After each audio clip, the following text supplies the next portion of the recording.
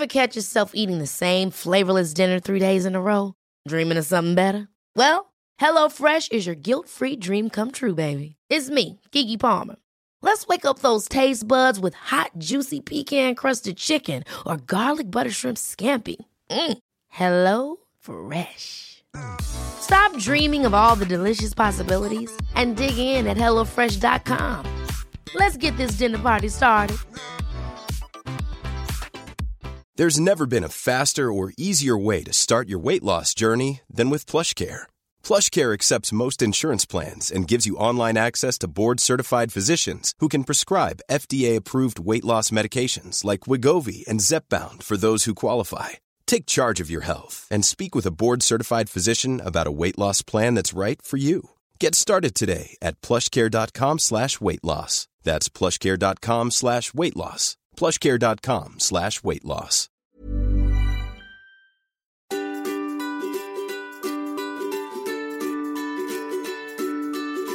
Hello and welcome to the Calmer You podcast. This is your host, Chloe Brotheridge. I am a coach and a hypnotherapist, and I'm the author of 2 books, The Anxiety Solution and my latest book, Brave New Girl, 7 Steps to Confidence. Brave New Girl is all about helping you to end people-pleasing, discover the power of no, and become your most confident self. And it's full of stories from people like you and me who have grown their confidence, as well as practical tools that you can slot into your life that are going to help you to be the best you that you can be. So this week, I'm talking to Mandy Lehto. She is a coach, a speaker, a writer. She's a champion of high achievers eager to trade the hustle for something more sane and satisfying. Mandy has this beautiful way of blending academic research with intuitive and heartfelt guidance. And she helps people to seize life with both hands. So in this really inspiring conversation, we talk about how we can use achievement to buy enoughness. Now, how many of you can relate to this? How we hang our worth on achievements, whether that's how much money we earn or getting a promotion or getting likes on a social media post. We really get into this and how to get away from doing this because it ultimately isn't very satisfying. We talk about how to overcome overachieving. And this is different to high achieving, by the way. Overachieving is going much too far than really is possible for a human being to go. And Mandy's had her own experience of this, shares loads of stories about how she's experienced this and overcome it, and how she helps other people too as well. We'll talk about why perfectionism can be used as an escape from anxiety, as a way to not have to feel anxious if we are constantly striving, if we are trying to control what other people think of us by putting on an image of perfection. We're trying to protect ourselves from feeling anxiety, and yet the process of trying to be perfect actually creates a lot of anxiety in itself. Mandy also shares her favorite practical tools. There are loads of things that you're going to want to be making a note of and returning back to after this episode. And we also talk about how to live life more juicy. So if you are looking to grow your confidence, I have a free confidence challenge that is taking place on the 1st of July. It's free to join. You can head over to calmeryou.com/confidence and enter your email address there, and I will send you all the details. And over 5 days, I'm going to be helping you to silence your inner critic, start to feel better about being you. We're going to be connecting together as a community in the Facebook group, and I'm going to be encouraging you to start doing more of what you love and what you really would want to do, and making that really easy with simple steps. There's also going to be a live interactive workshop with me on the 4th of July. I'm going to be leading a group hypnotherapy session. And from these workshops that I run in the past, it's amazing. We usually have a nice big group of people, lots of interaction in the chat, and just loads of inspiring tips and tools. And of course, the hypnotherapy session, which has the power to really transform things for you in a single session. So head over to calmeryou.com/confidence and join me in the confidence challenge. So let's get into the interview with Mandy. So welcome, Mandy. Thank you so much for joining me today. How are you? I'm really excited to be here. Thanks for creating this opportunity. Thank you. Can you please tell us what it is that you do and how you got to do the work that you do today? I am an executive coach. I do multiple things. So I think that if I had to have a serious job, that is my serious job. So I work mainly with women, but not exclusively. And I also am a writer. I'm a blogger, podcaster. I'm working on a book. And the other thing that I do is I go into companies and offer corporate training. So the way that I got there was I left an investment banking career that I had for nearly a decade, which was exciting and it was adventurous and it was the perfect petri dish for my overachieving self to get to a stage where I thought, I just cannot get up to another 5 o'clock alarm for another day of my life. So I decided to leave my career, which was a very difficult decision. I was toing and froing. I was literally standing at a crossroads with pushing the buggy in one hand, Starbucks in the other hand, and this question that was perpetually going around in my heart. Do I stay? Do I go? Because the inner critic in my mind was saying, you've gone to university for 11 years. You grew up on a farm milking cows. You're in London now in this shiny office. And how can you possibly give that up? If you give this up, you'll be a nobody. So that's what the inner critic was saying. And then the inner pom-pom waver or the inner champion is saying, actually, this isn't your purpose in life. You're made for more than this. And you want to spend some time with your kids. And all of this ends, the peonies and the sunrises and the sitting down and having tea in the garden and all of those things that I never made time for because I was constantly nexting. So that is how I got into being self-employed. Was I chose the fearful, exciting, follow your heart solution and left that seemingly stellar career that I had created to go into the unknown of doing my own thing. And here I am. Amazing. Amazing. Can you tell us more about the overachieving? What was that like for you? Well, I think that's been my way of being since childhood, because for anybody who identifies as an overachiever, it's such a perfect winning strategy until it's not. So as a winning strategy, what it was for me, and this may be different for other people, but as a winning strategy, it was a way of getting these pellets, like in lab rats get pellets. It was a way of getting pellets of validation from other people. When I got gold stars being a kid and blue ribbons and trophies, and it bought me, I thought, immunity from criticism. It allowed me to feel, which feels kind of edgy saying this, as a young person, it allowed me to feel almost superior to other people.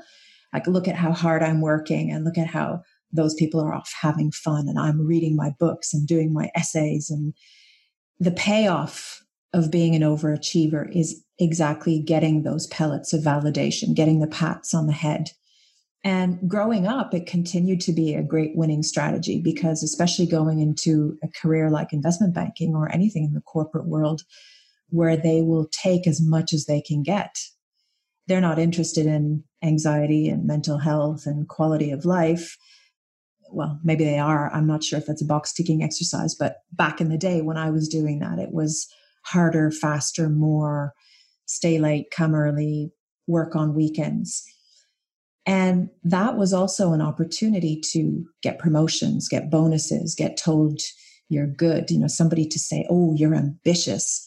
That just felt like inside, there was this warm ember burning inside of me, like, oh, I've been told I'm ambitious.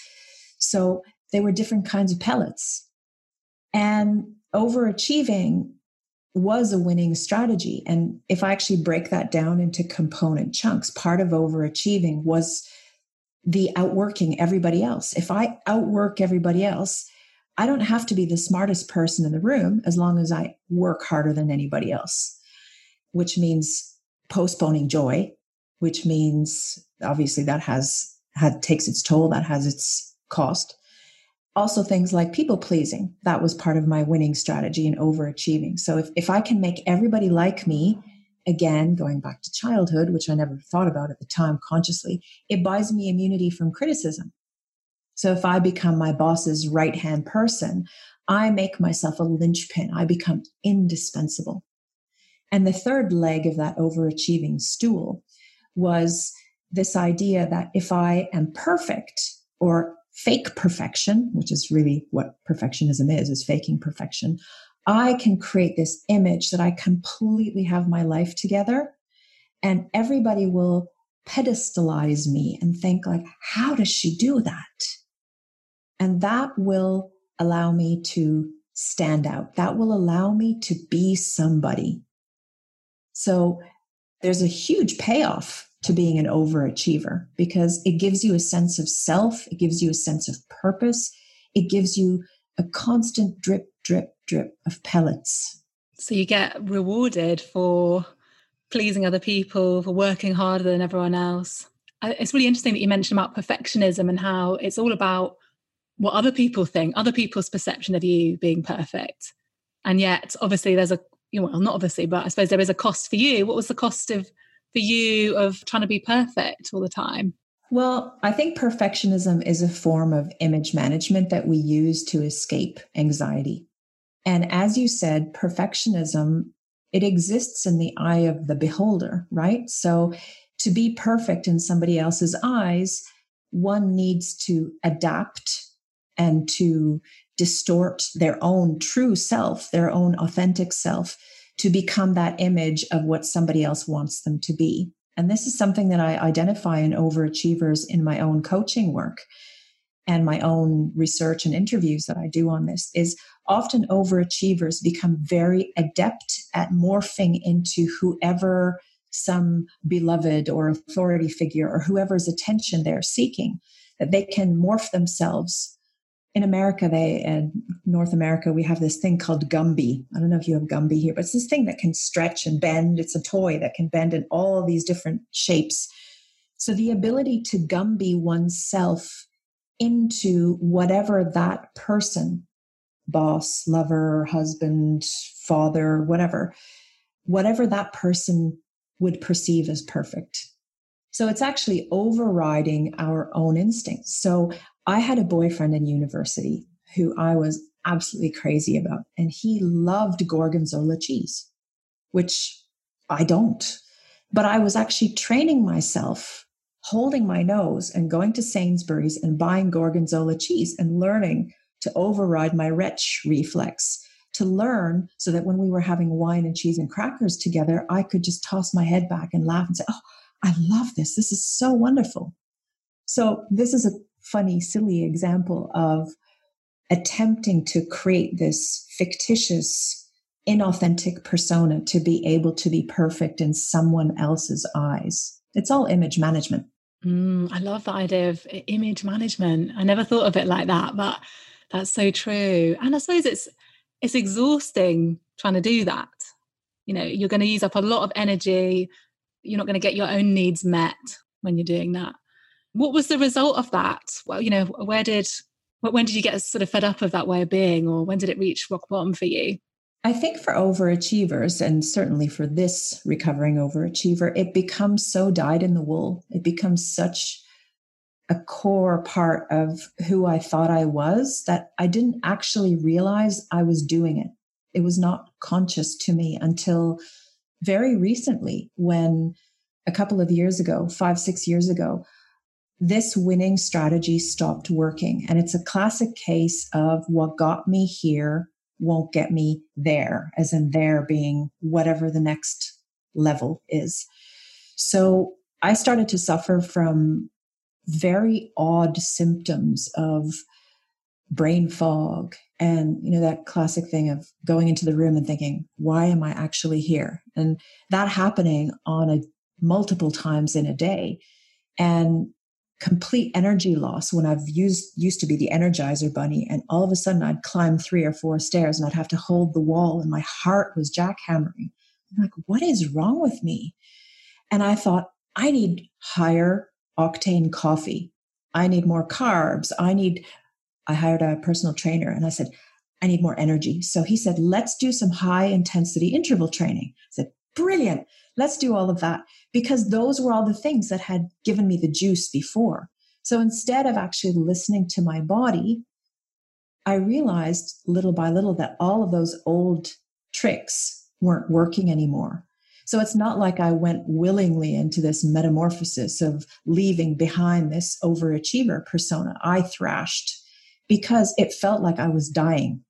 Not me physically, I mean, that too, to a certain degree, but that voice inside, that panic, that anxiety voice of, you are losing your edge. You're going to be a nobody. You lazy sack of shit, pardon the language, but that was the word that my inner critic was constantly using and attempting to thrash me back into my old way of being, because it felt like I wasn't getting any pellets.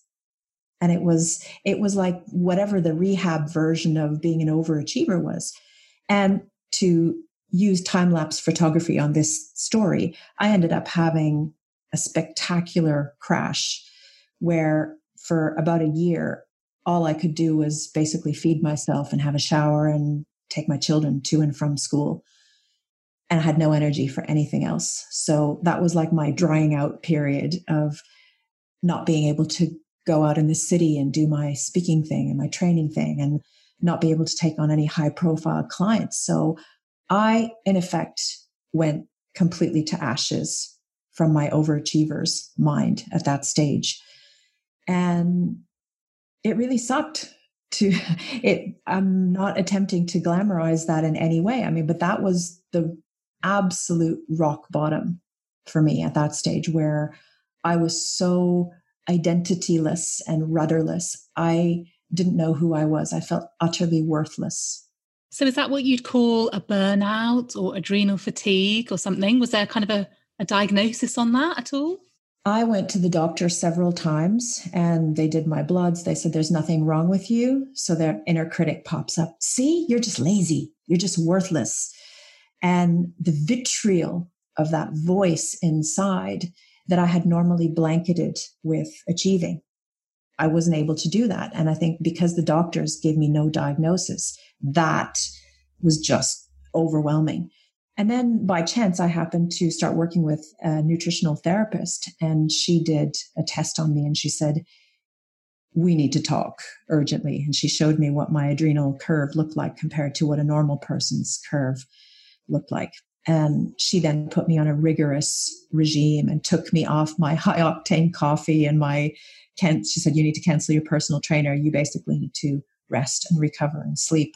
No carbs, no sugar, no caffeine, no gluten, really letting my nervous system reboot entirely. So yeah, she said I had severe adrenal fatigue. It's interesting because I hear a lot of people say that they do kind of HIIT training in order to, calm themselves down. But actually that kind of intense exercise can increase adrenaline because you're stressing the body in a sense. So to add that onto an already stressed system can make things worse. And actually rest is the thing that we really need in that situation. One thing that I've heard you say is around using achievement to buy enoughness. And this is something that if I think about a lot of the clients that come to see me and also my own kind of experience with anxiety, kind of not feeling good enough is very often at the root of things. So, can you tell me about your experience of that and what you know about that? I think it came from childhood. In fact, because I've done so much work on this, I remember exactly where it came from. I was about 8 years old and my grandmother had brought from Finland. I grew up in Canada. She had brought this interesting looking, looked like a bit like an auto harp, but it was a very old fashioned Finnish traditional folk instrument. And everybody in my family was musical. My mother was a singer. Both my father and my brother they played various instruments, and I was the smart one. So it was like it was a clubhouse that I didn't have the password to. So when my grandmother brought this instrument, I was determined that I was going to learn how to play this because there was this huge cultural festival coming up where I was going to make my family proud, my dad proud in particular, that I was going to belong to this club and be able to play. So I remember on the day, it was really important. My dad was a pillar of the community, and it was very important for him that all of us looked good and made our family looked good. So I was sitting in the kitchen and he was tonging my hair with the curling iron, not my mom, my father, interestingly. And I put on this little red dress with this white Peter Pan collar and my little Mary Jane shoes. And I remember sitting there on the stage waiting to do this. And I was thinking, we're going to go for ice cream afterwards and it's going to feel good. And so I had this buzz going through my body. And I remember the curtains opening slowly. And all of a sudden there were these bright lights on me. And there were all these people. And just swallowing and thinking. And the man at the side of the stage said, okay, honey, do it. Come on. Everybody's waiting. And my fingers started playing this tune that I had learned by ear, and I couldn't read music, and I had learned this piece, and my little feet were swinging because they didn't reach the ground. And I was just near the end. And right at the last few notes, I played a wrong note. And it was all of a sudden like everything went into slow-mo. And that mic that was positioned right over this harp the auto harp I was playing, all of a sudden it just reverberated through the whole audience and my heart sank. I'm thinking there's going to be no ice cream and my dad's not going to be proud of me. And I rushed off the stage. I did my curtsy and I rushed off the stage and I put the instrument in its protective case and then I kicked it after I put it in the case. And on the way home, my father said, you made mistakes. And in that moment, the 8-year-old in me realized that it was not safe to make mistakes. It was not safe to try new things that I wasn't already good at. And it's weird because I had completely forgotten about that until I had a coaching session with somebody, and that old ancient, I'm 48. That's 40 years ago. That old story emerged. And somehow I had like sedimentary rock, like layered different behaviors on top of that. But until recently, I've still also been terrified to do anything that I'm not already good at. And if I do something, if I can't win, I at least don't want to fail spectacularly or publicly. So it requires constant vigilance to self-soothe that I'm actually okay to try things that I'm not already good at. Wow. Yeah.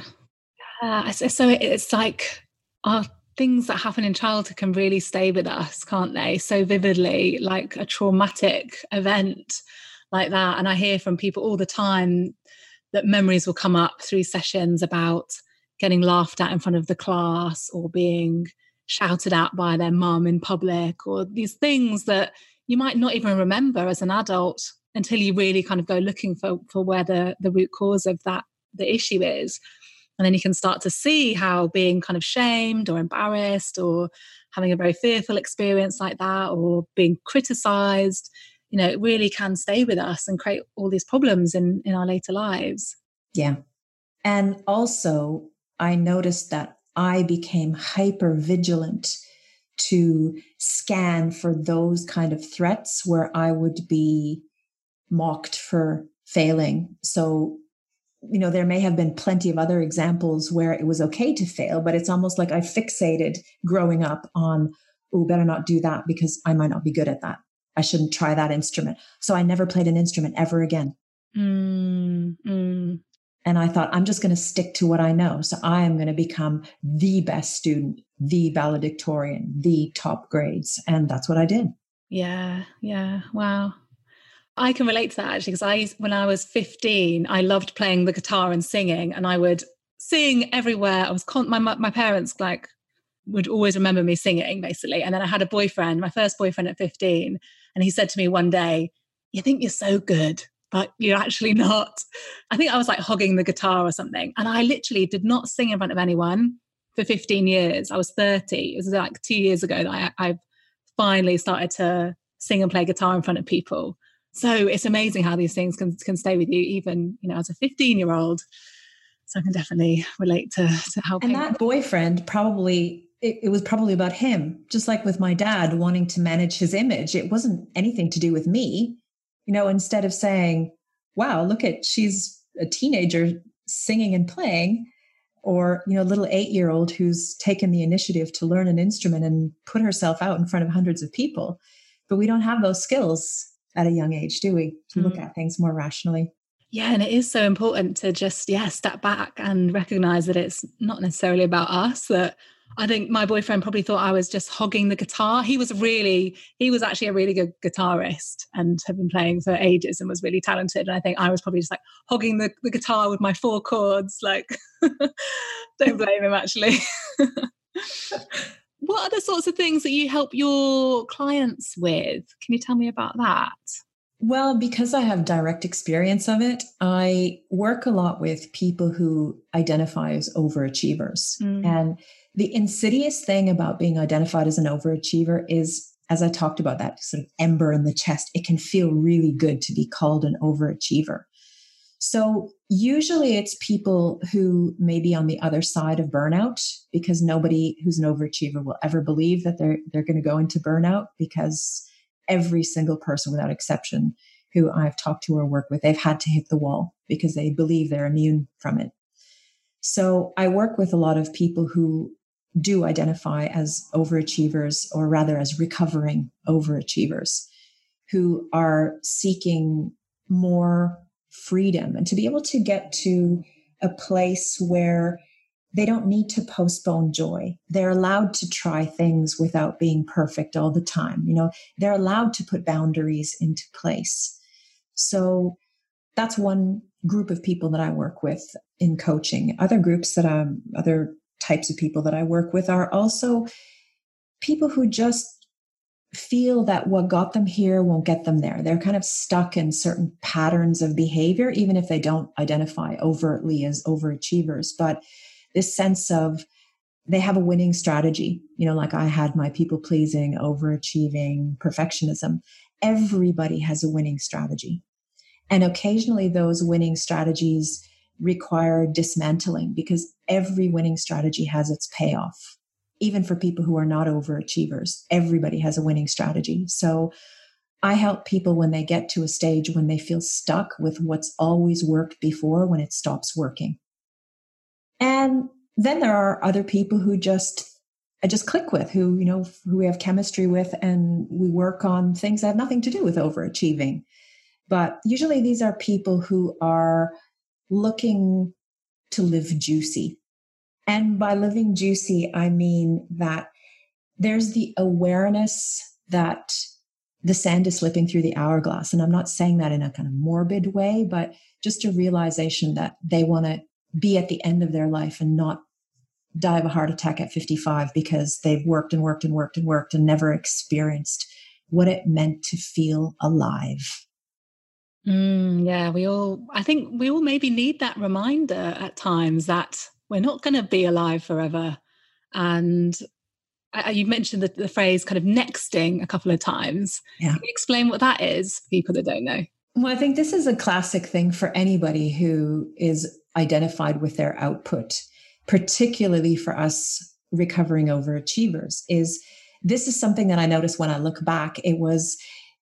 There's a distinction for me between a high achiever and an overachiever.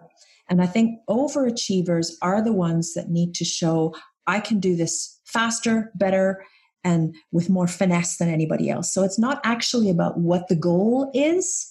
It's the ability to achieve it and to look good while doing it. So it's really it's almost like swinging from one vine to the next, because it's the pellet thing, right? Once you get to whatever it was that you wanted to, get a promotion, great. Well, what's next? Because it's never really about the promotion. It's really about, I did it. I was able to do it. I got the accolades. I got the pellets. I need more pellets. What's next? Whereas high achievers, they're actually having a much healthier way of looking at this, that they are willing to fail. They're willing to pivot. They don't have that kind of single-minded drive that the overachiever does. They're actually interested in the promotion, or they're actually interested in learning Italian, or whatever the goal is. And they don't necessarily have to be first, fastest, best, look good while doing it. So this is somebody I identify high achiever as somebody like Richard Branson, who's willing to splat in public, and he dusts himself off and he's like, okay, well, that didn't work, and let's try this and let's try this. His whole ethos, screw it, let's do it. Whereas for me as an overachiever, I'd be like, shiver to think about failing in public. So I think nexting is another way of getting the next pellet. So it's constantly having the eye on the next prize as opposed to celebrating like, oh, wow, look at what we achieved. Yeah, we definitely need more celebration, don't we? There is something, do you think it's something in society that means we're always looking to the next thing? Because people even ask you, it's like, if you have a baby, people are saying, when are you going to have the next one? If you've a book, people are like, oh, when's the next one coming out? I think we can choose whether or not to participate in that, right? And I think this is part of coming out the other end of something like this sort of pellet diet. Once you've recovered from the pellet diet, is it takes two to tango. So now when I feel the compulsion to next, or exactly when somebody says, when's your next book coming out? When my first one hasn't even come out yet. It's up to me how I am in relation to that person, how I say, well, actually, I'm not sure yet. I'm going to take some time to really let this sink in and to celebrate the fruits of this. Because I think this celebration, even if it's a micro moment of celebration, there is something to this. It's like putting a crowbar in the machinery of the pellet diet. When we stop and actually think, I did that, or we did that, or I give myself permission to rest, it also creates an integration between body and mind. Whereas I think definitely when I was in overachiever mode, I was a total head on legs. I had a big manhole cover here. Like, we do not listen to the body because the body is going to tell us what we don't want to hear. Yeah. Wow. That's such an interesting way of thinking about it. The not listening to the body, being so much in the head. I'm sure lots of people can relate to that. I think with anxiety, we can be so much in our heads, and then finally the body starts to tell you, actually, you can't carry on like this, and it becomes too much to bear. And the physical symptoms of anxiety, or people start getting physical illnesses like headaches or IBS or something like that, and then you really have to listen. But so yeah, we need to listen to the body and celebrate things more. Definitely. Absolutely. What are the first kind of steps, or what tools do you recommend for people that really want to start to overcome things like overachieving or perfectionism or the things that you're describing? So one of my favorite tools that I would share with your listeners is asking yourself, what image of myself do I need to release? Because I'm sure that overachiever or not, there is a part of all of us that wants pellets. There is a part of our image for all of us that is on some form of pellet diet. Maybe it wasn't as radical as mine, but it's like we don't often wear, before something becomes vintage, there's like from our wardrobe, it's not cool enough to be vintage yet, but there's things that like, oh, that's kind of past its best before date. It's the same with our identities. There are certain parts of how we self-identify that are past their best before date. So that would be one question. What image of myself do I need to release? Then the second thing is something I just recently learned. I was in Austin, Texas at Camp Starheart, a really wonderful group of women. And one of the things that we played with, the theme of the conference was becoming. And we played with this sentence stem, and I've been using this for myself and some of my clients too. So once you start to release that image of having to be a certain way, using this particular sentence stem, I'm becoming a woman who, because it doesn't mean that we're going immediately from being on the pellet diet to, oh, now I'm this, because there's a lot of turbulence in between there. But actually, if we tell ourselves, I'm becoming a woman who, for example, has nothing to prove. I'm becoming a woman who is okay making mistakes. I'm becoming a woman who is fine trying things that she's not already good at. I'm becoming a woman who lives juicy. When we say that to ourselves, we already know what to do, right? So if I'm becoming a woman who lives juicy, immediately a smile comes onto my face because I know that that means like being way nicer to myself, not driving myself like crazy. So after figuring out what part of the identity needs to really be laid down and has had its best before date, playing with that sentence stem, I'm becoming a woman who, or I'm becoming a person who, And just playing with that, even in your journal or just sitting there while you're on the bus or waiting in the supermarket queue, I'm becoming a woman who just see what pops up without censoring it. And then the third thing I would recommend, and final thing, is feed forward instead of feedback, which is looking at things that have happened in the past. Start to make decisions from the future you. The future you who you've explored in that sentence stem exercise. So if I'm really becoming a woman who lives juicy, if I was her, how would I schedule my day? Like, would I back everything up that I have no white space in my calendar at all? No, obviously not. I would leave some time for reading a book or having a cup of tea or meditating or having a walk with the dog. Or so this idea of coming from your future self, because she already knows what to do. That's so brilliant. That's so brilliant. I love that. I'm definitely going to write down some ideas for myself after this call. One thing that I've noticed since my book, Brave New Girl, came out is I and a lot of the readers have told me they're in this mindset of, all right, I'm a brave new girl. What does a brave new girl do? She speaks up for things and she puts herself forward and she makes conversation with strangers. And it is that thing of, right, what is that identity that you want to move into, and thinking about how you can move into that. And isn't there something beautiful about how putting ourselves into that identity allows us to step out of anxiety? Because that brave new girl knows that she might feel a bit nervous, but she does it anyway.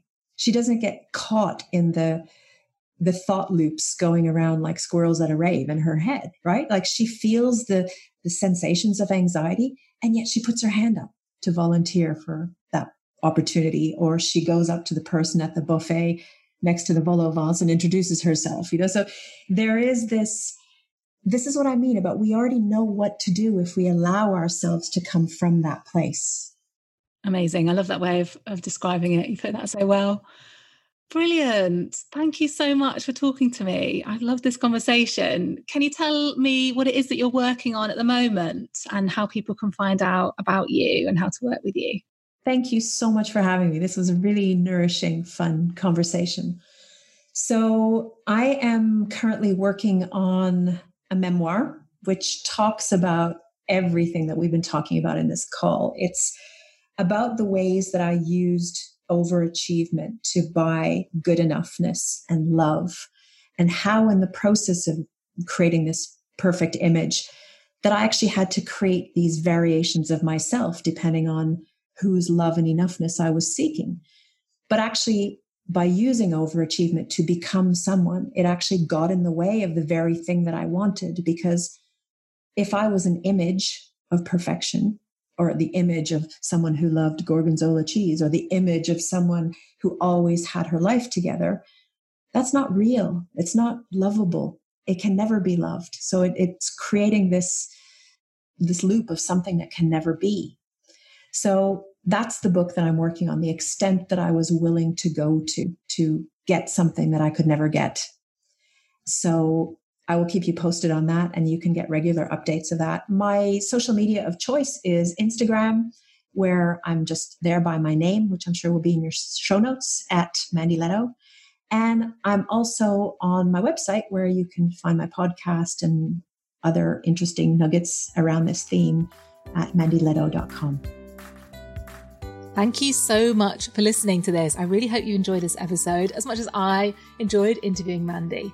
Come and let me know over on Instagram what you thought of this episode. You can find me at Chloe Brotheridge. And if you've enjoyed this, please do subscribe to the Calmer You podcast. Leave me a little review, give it a little 5-star rating. I would be so grateful if you could take the time to do that right now. And if you've got a friend that needs this, take a screen grab, WhatsApp it to them, or spread the word in some way. And let's get the word out there about all these amazing tools for becoming our calmest and happiest and most confident selves.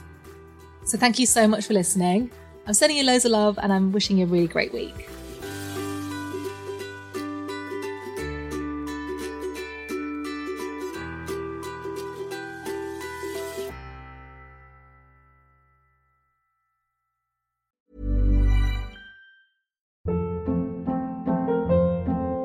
Hold up. What was that? Boring. No flavor. That was as bad as those leftovers you ate all week. Keke Palmer here, and it's time to say hello to something fresh and guilt-free. Hello Fresh. Jazz up dinner with pecan-crusted chicken or garlic butter shrimp scampi. Now that's music to my mouth. Hello Fresh. Let's get this dinner party started. Discover all the delicious possibilities at hellofresh.com. Planning for your next trip?